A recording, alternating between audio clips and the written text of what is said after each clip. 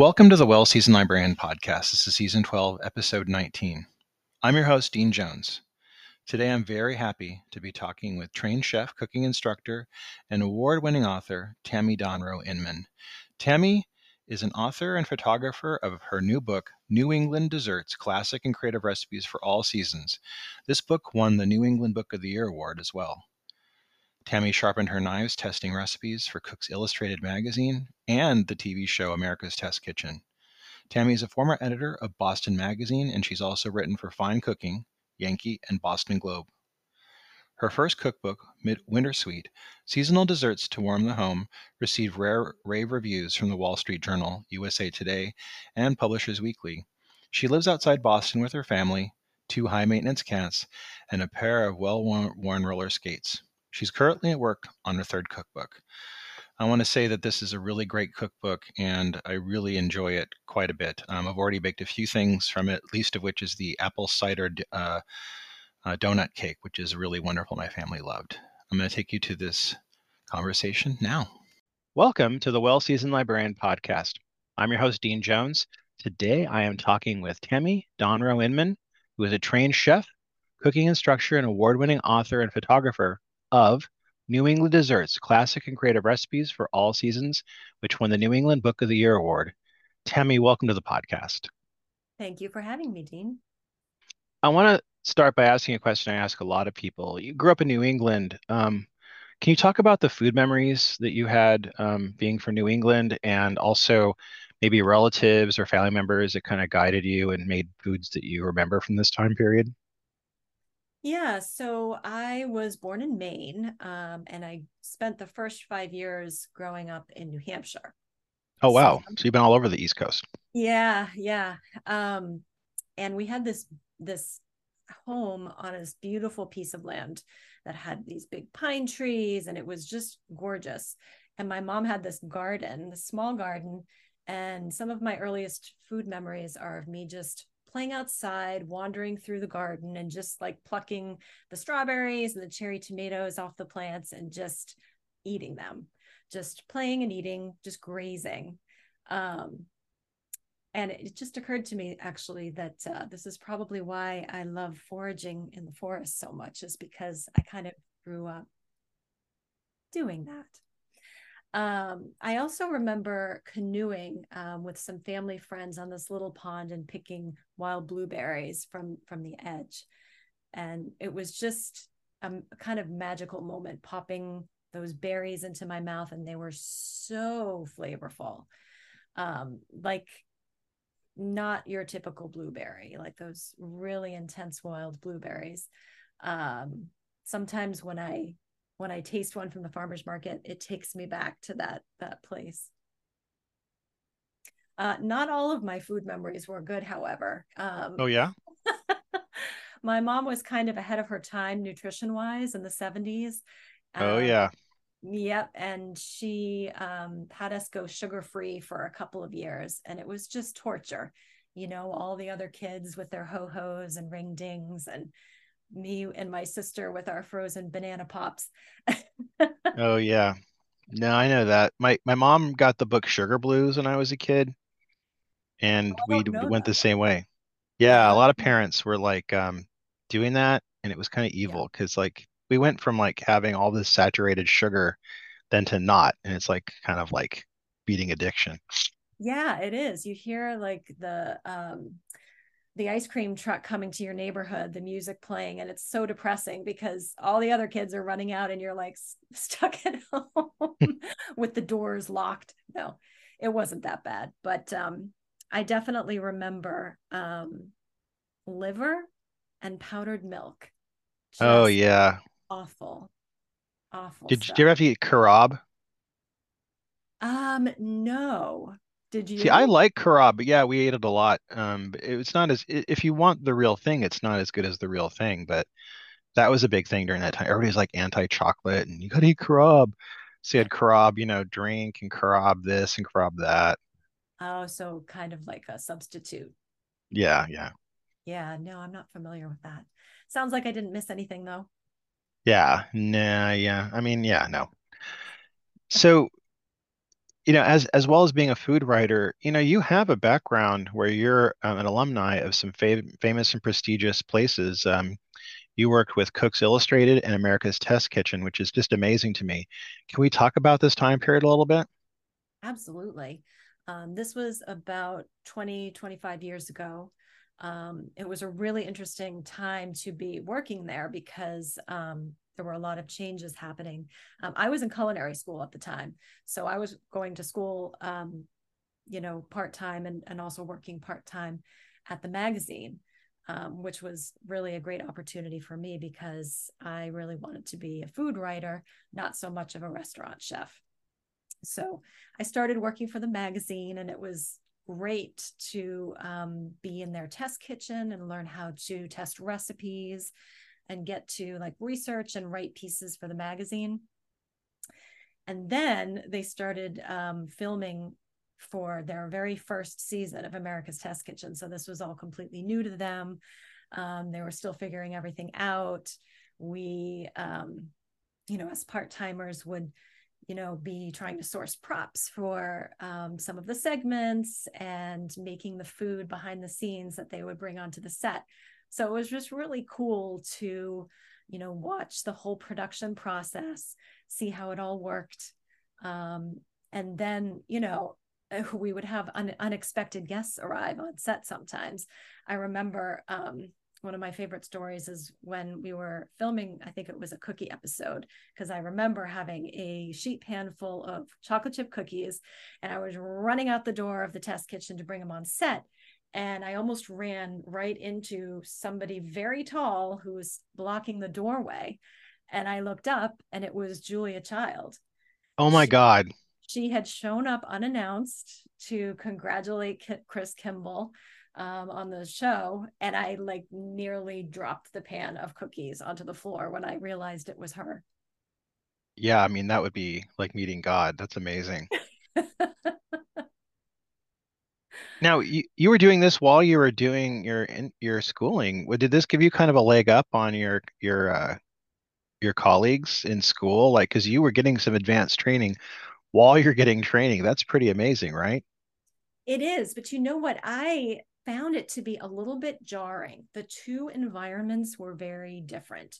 Like at Yeah. culinary school, it was all about creativity and learning the techniques and the science, and then developing your instincts in the kitchen rather than like really following the recipe. They really didn't want you to rely on the recipe so much. They wanted you to sort of learn the techniques and really embody them.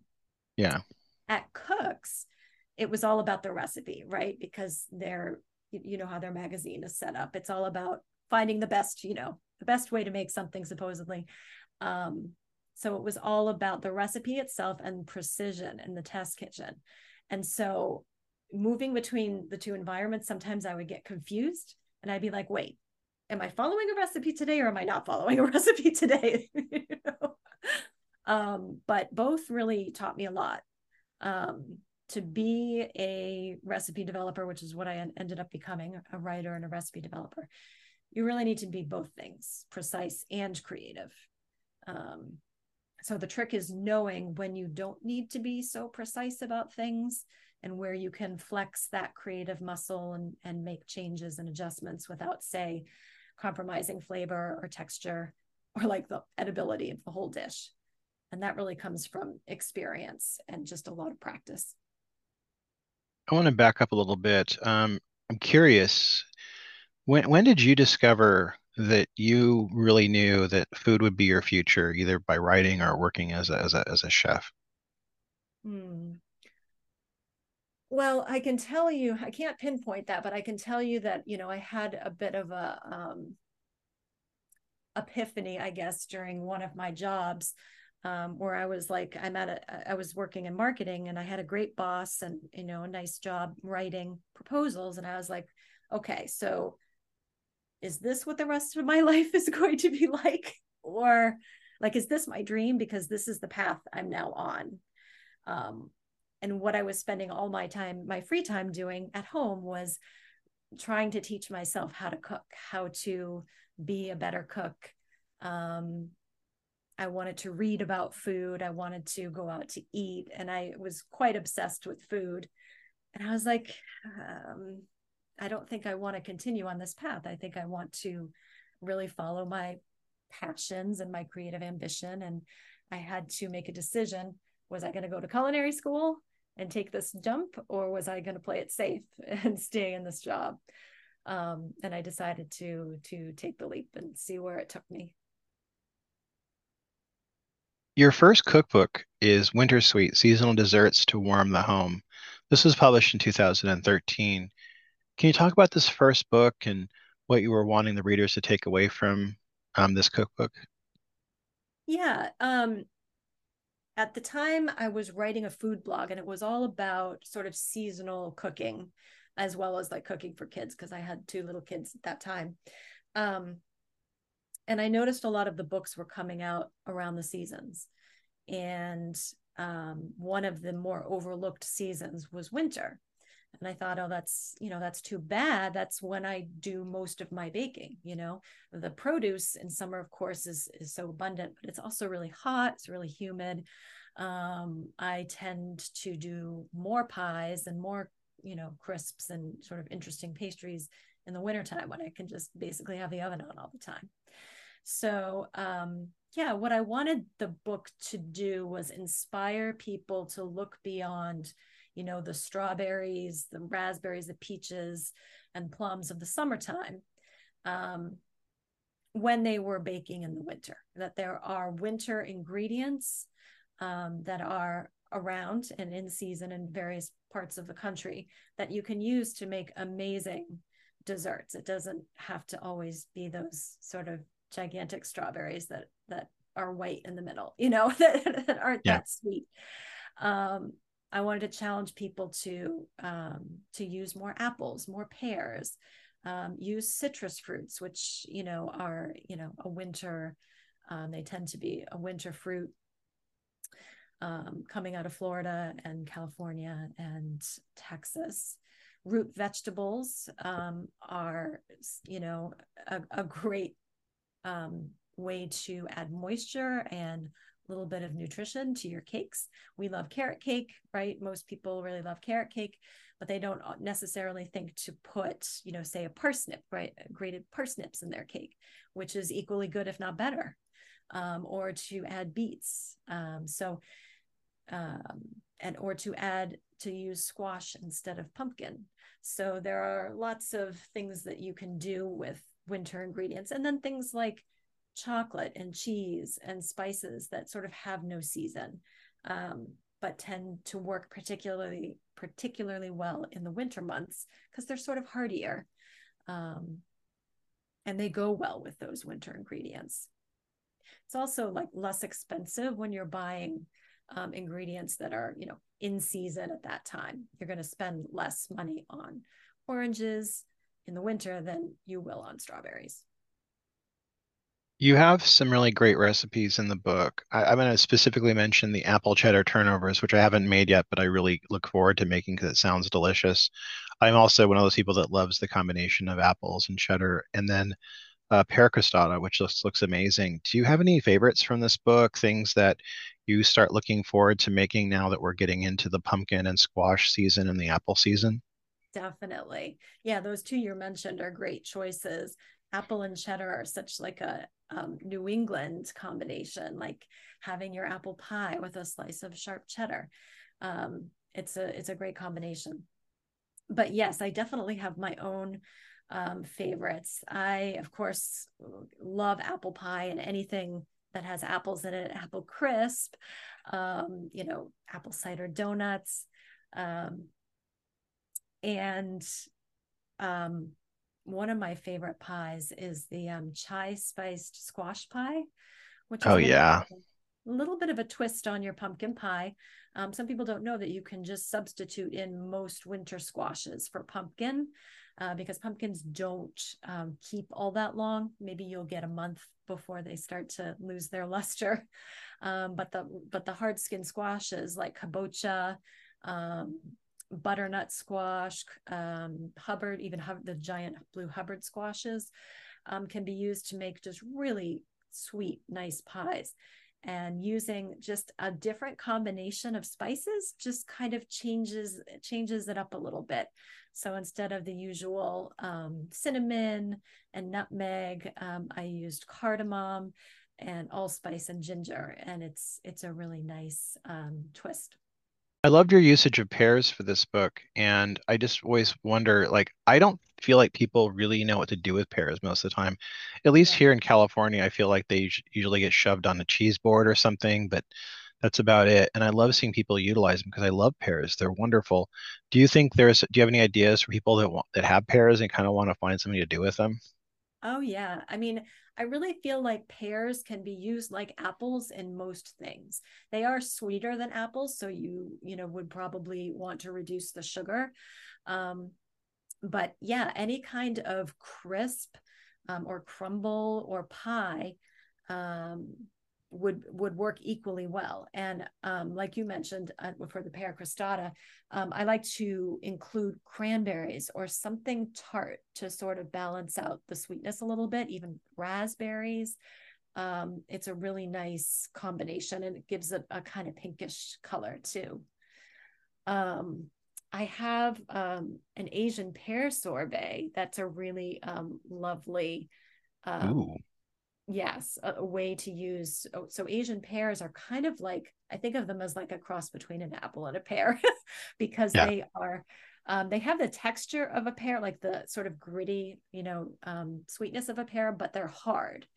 yeah. Um, so I was trying to figure out, how I could turn an Asian pear into dessert. And I tried poaching them and I tried a bunch of different things. And finally, I ended up slow baking them, and then pureeing them with a cooking liquid that had like star anise and I forget what else it had in there, but other sort of Asian flavors, and then pureeing it and turning it into a sorbet. And it was just absolutely delicious Mm, and vegan. Um, so I think the trick with pears is that it's really hard to time it so they're ripe when you want them to be ripe. Because usually when you buy them from the store or even the farmer's market, they're hard. They're yeah. hard as a rock. And it can take them 7 to 10 days to ripen. And it's like, how do you plan to make a pear dessert? You have to basically wait until the pears are ripe and say, okay, I'm making dessert today.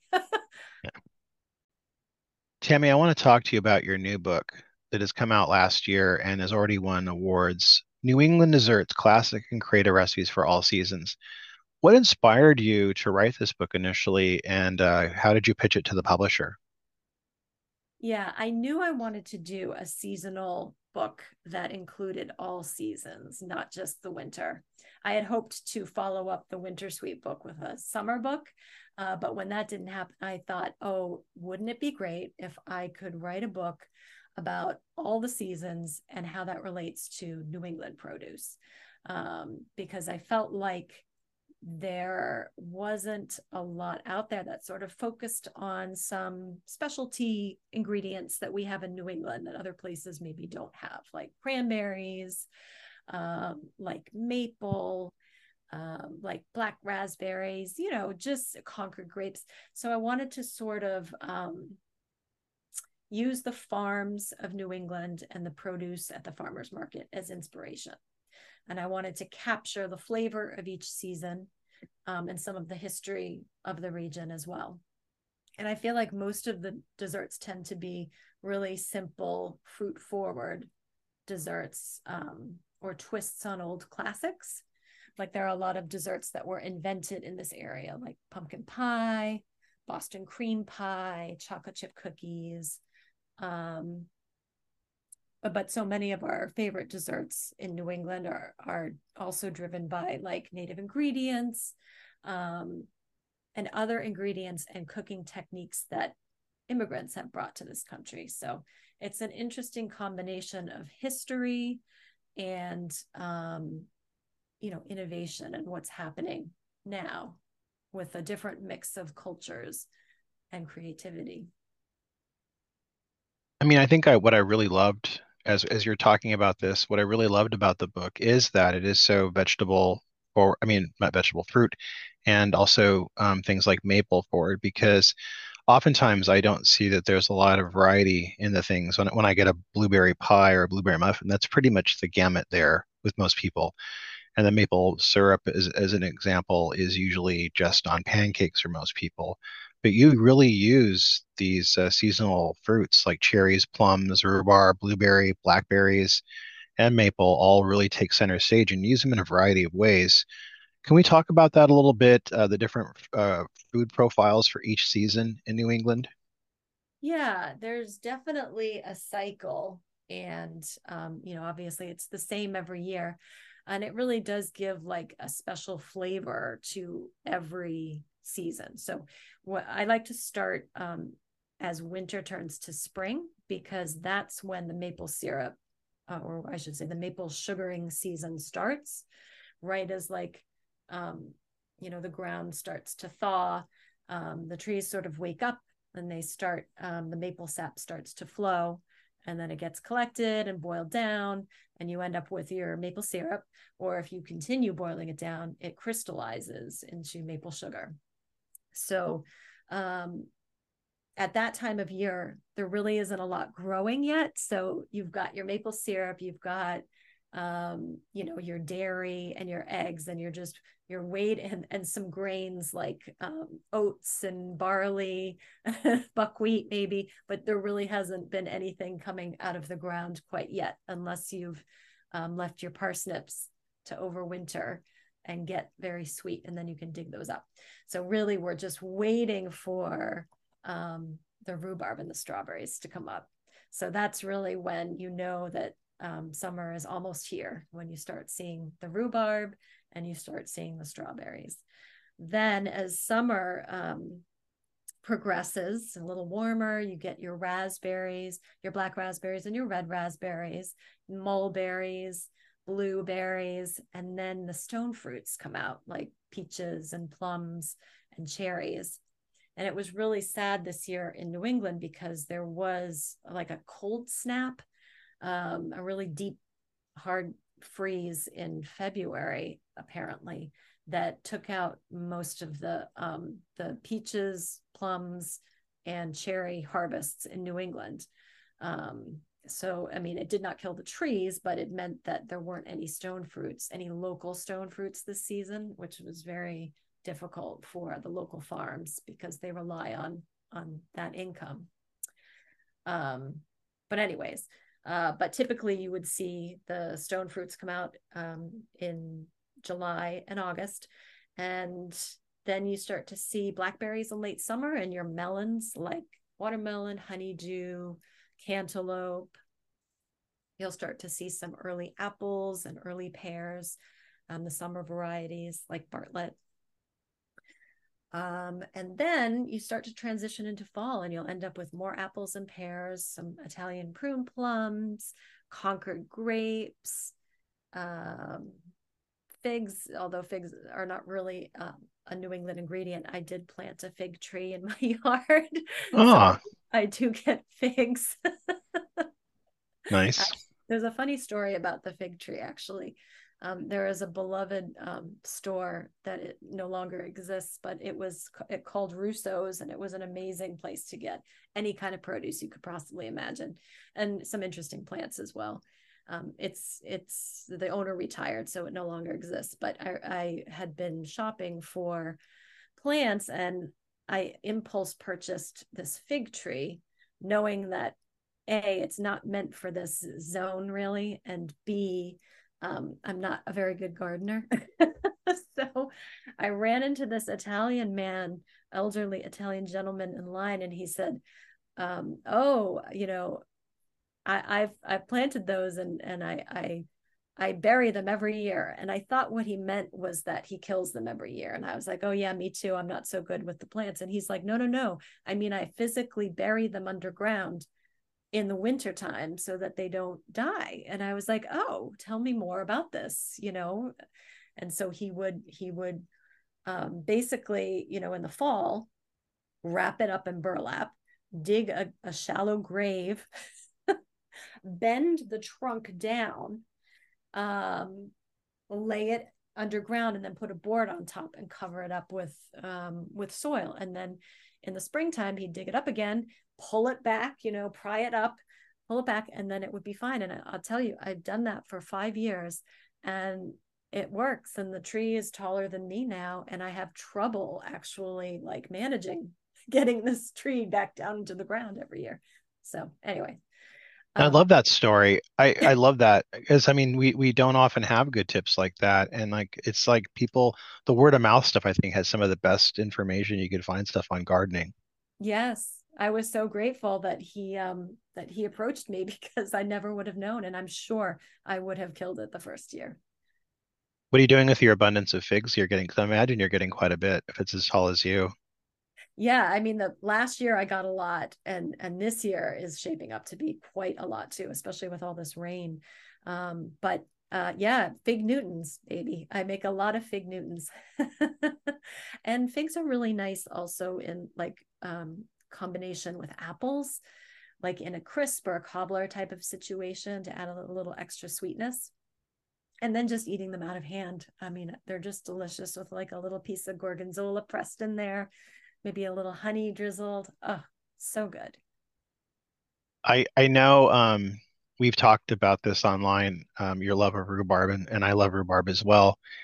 And I grow it impossibly here because it really shouldn't grow in California yet. I have a lot of it and I love it and I always have an abundance of it. Can you talk about rhubarb and what you like to do with it and some of the recipes in your book? Yeah, yeah. Well, I can understand why a lot of people are skeptical about rhubarb because it looks like celery, like pink Yep. and green celery, and like why would you like look at it and automatically think dessert?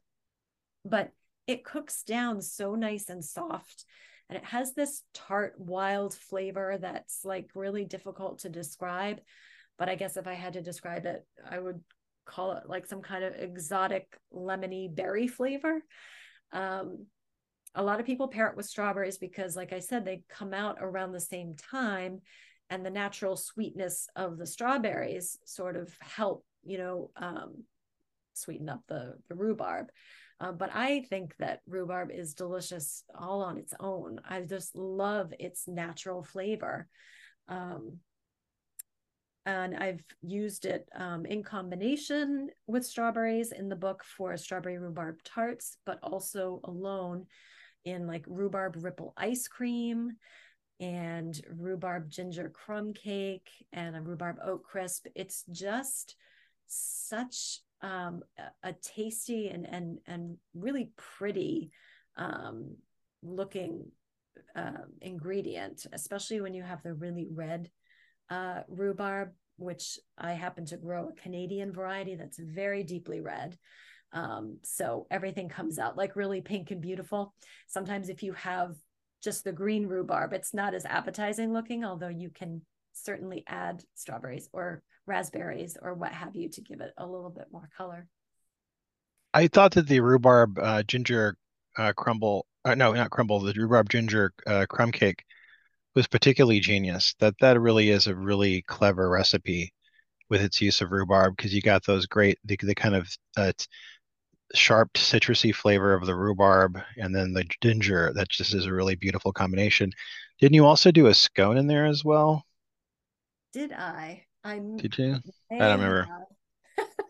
I like Can't the way you remember. because I like the way the way you utilize it by roasting it and also Oh, I just did a yeah, I did a little mini pavlova yeah, yeah. with roasted rhubarb on it. Yes, yes. That was really beautiful as well. I mean, you don't really see anybody writing rhubarb recipes like this, and it's really lovely to see somebody using this because it is an amazing, I guess we'll call it a vegetable, whatever it is, and just like it's just really wonderful when used well. And I just really love the beauty, which what you did with it, because I mean, nobody else is writing that stuff with rhubarb. Usually, it's always the knee-jerk strawberry rhubarb combo, which I kind of feel like is overdone a little bit.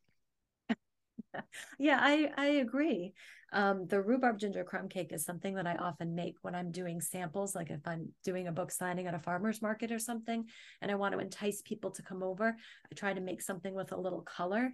And it's something that like looks very intriguing to children in particular, the pinkness of it. and even adults. And people are always very surprised when they take a bite and they're like, oh, because, I tell them, well, it's rhubarb. They're like, oh, is that strawberry? No, that's rhubarb. They taste it, or maybe they're a little afraid to taste it. And I was like, you should try it. It's really good. And they're always impressed with the flavor. I think it's just the fact that it's something new and um, unfamiliar that makes people a little bit nervous. Can you talk about historically some of the flavor profiles of New England cooking that you utilize, some of the things that you like about the New England cooking?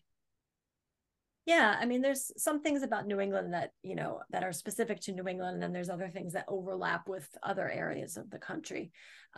So I use both of those things. But when I think New England, I first think of maple syrup. The second thing I think of is corn. Corn is a Native American staple, and not just the sweet corn, but the cornmeal and popcorn. All of those things were used in Native cooking for thousands of years. Um, so I use a lot of cornmeal, or I should say, a lot of the New England desserts used cornmeal because that's what was available for most of history until settlement and the British colonists came over and brought wheat, and as well as oats and other things. It was really corn. Corn was it. So that's an important ingredient, and it shows up in a bunch of different recipes, including my cornmeal lime cookies. In Well, I call it cornmeal molasses pudding, but what it really is Indian pudding. A lot of people know cornmeal molasses pudding as Indian pudding, as well as there's another thing that I can't remember, but cornmeal does show up a lot. And I also have maple caramel corn, which is another delicious recipe.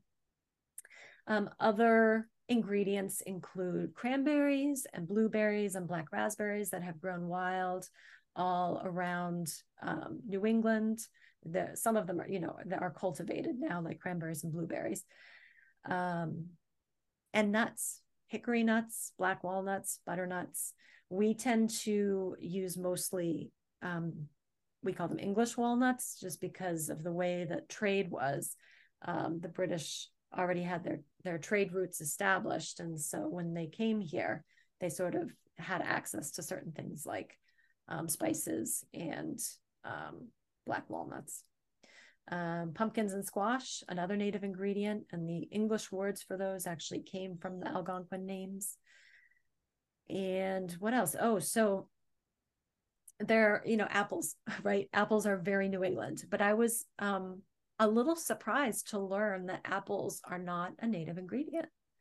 Apples are not originally from New England. They were brought here by the British, along with pears, rhubarb, quince, and some other things, to plant in their cottage gardens, much like they had in where they were from, to make sure that they had what they wanted and needed to cook throughout the year. But of course, apples has become quite an industry in New England, and so it is just as important now as corn and all the other things we've talked about. What else? Of course, the dairy industry in New England is important. Ice cream is everywhere. Ice cream is like a way of life in New England, and that couldn't have happened without a dairy industry, and of course, access to ice, which New England has in abundance. And it would be cut and stored in ice houses throughout the whole year. What else? Oh, and of course, the way that the trade was, the spice trade and the sugar trade particularly, you find a lot of molasses and rum in early Yankee baking, as well as spices like cinnamon, nutmeg, mace, allspice, ginger, cloves, all of those spices that you think about for pumpkin pie and apple pie. There was something in the book that I was really tickled by, and I really wanted to be able to try it. this Christmas and give it out. It's the item Needhams. Can you talk about that and describe it to the listeners, please? Absolutely. So Needhams are a candy. They're a specialty of Maine, and they're basically chocolate covered coconut candies. So think about a Mounds bar, and now think about it in like a perfect square shape. And what's interesting about them is that they have a secret ingredient, and that ingredient is mashed potatoes, which is not something you typically expect in your confection. You can't taste the potato, and it's really just there as a binder. But it was kind of an ingenious way to use potatoes, and potatoes are one of Maine's top crops. So, you know, I just thought it was really interesting that somebody thought to do that. And it's not as strange as it might sound. Potato No. starch is like it's used in lots of things, like Yeah. cornstarch, like flour. Just the idea, I think it's the idea of putting mashed potatoes in your candy that seems strange, but they're delicious. They are so good. I made them, and my teenage sons were, and my husband were very skeptical, and they all loved them. um, so the candies were actually invented by a confectioner at CV's Sweets in Auburn, Maine in 1870. And then they were named after a popular preacher at the time who was George C. Needham. And I half wonder if the reason that they perpetuated, besides the fact that they are really delicious, is that the name is sort of like a marketing tool, like an accidental marketing tool. Like when you hear the word Needham, you're like, oh, I need to have those Yep. candies. I need them. So it was kind of brilliant in all of the different angles. The thought of these tickles me, and they look so good. I can't wait to make them to give out as a Christmas kind of gift. They look just like perfect for that. And I really urge anybody who is listening to get the cookbook and make these because I think you're going to be happy and your family will probably be very happy with it too. Absolutely. They're very, very popular. So I want to talk with you about who some of your favorite food writers are and who the people are that you go to and you like to read. Yeah, I do love reading, and reading about food, and food memoirs are sort of a favorite genre of mine. I really like Laurie Colwin, who wrote Home Cooking and More Home Cooking. Um, she's a very relatable writer, um, very accessible, and she's a favorite of mine. I loved Anthony Bourdain's Kitchen Confidential, like most people. I didn't necessarily relate to it because I didn't have a lot of, restaurant kitchen experience, but that was part of why I loved it, because it opened a window into like an industry that I didn't know much about. But for Lori, it's more like I relate to her on like a fundamental level, like reading about her trying to eat well and entertain in her tiny apartment kitchens. Like I totally get that, and it's just charming. I also really loved all of Ruth Reichel's memoirs. I actually have all of these books here: Garlic and Sapphire, Tender at the Bone. I think her writing is fantastic. I also thought Roxane Gay's Hunger was very important to read. Crying in H Mart was great. And then I have three favorite books that I would recommend to people if you like to read about food. One is Candy Freak by Steve Almond. He's a local writer here in Boston. And he writes about, like, I think the tagline is Journey to the Culinary Underbelly of the Chocolate. I have it here. It is A Journey Through the Chocolate Underbelly of America, which to me, what could be better than that? Yeah. Um, Homemade by Liz Hawk. And if you like wine, and even if you really don't care about wine, I thought Cork Dork by Bianca Bosker was great. And it really made me care about wine and want to drink more wine. I want to ask you, Tammy, what's next for you? Well, I'm currently working on a follow-up book to New England Desserts, and it's about brunch in New England. Ooh. Yeah. So all those delicious seasonal dishes that you can make like breakfast and lunch. So things like donuts, cinnamon rolls, pancakes and waffles, popovers. And unlike the dessert book, which is all sweet, the brunch book will have a savory side of it too. So quiches and hashes and pot pies and things like that, and some seafood in the mix. And delicious pitcher drinks, which can be made alcoholic or non-alcoholic. So very fun stuff. That sounds wonderful. Tammy, I want to thank you for being on the podcast. I've enjoyed getting a chance to talk to you, and I really can't recommend your cookbooks enough. We're going to have links in the bio so people can go online and buy them, and these are also in all better bookstores. So I want to recommend you get these. I think if you are serious about holiday baking, you're definitely going to want to get the New England Desserts book. It's got some great stuff and really, really wonderful recipes that your family would really love. Tammy, thank you for being on the podcast. I hope we get to have you on again with your brunch book. So I'm looking forward to that. I would be happy to do that. Thanks for inviting me. It was a pleasure. Thank you. That was my conversation with Tammy Donroe Inman. You're going to want to get a copy of her new book, New England Desserts, Classic and Creative Recipes for All Seasons. This is a really wonderful book, and if you really want to create some magical things for your family this holiday season, it's an excellent book to get. We have links to it in the bio. Next week, I'm going to be talking with business owner Colleen Worthington, who owns Kneader's Bakery and Cafe, which is a big traditional bakery that is all over the place in the Pacific Northwest. So you're going to want to check out that interview next week with Colleen Worthington. Until then, I'll see you at the library.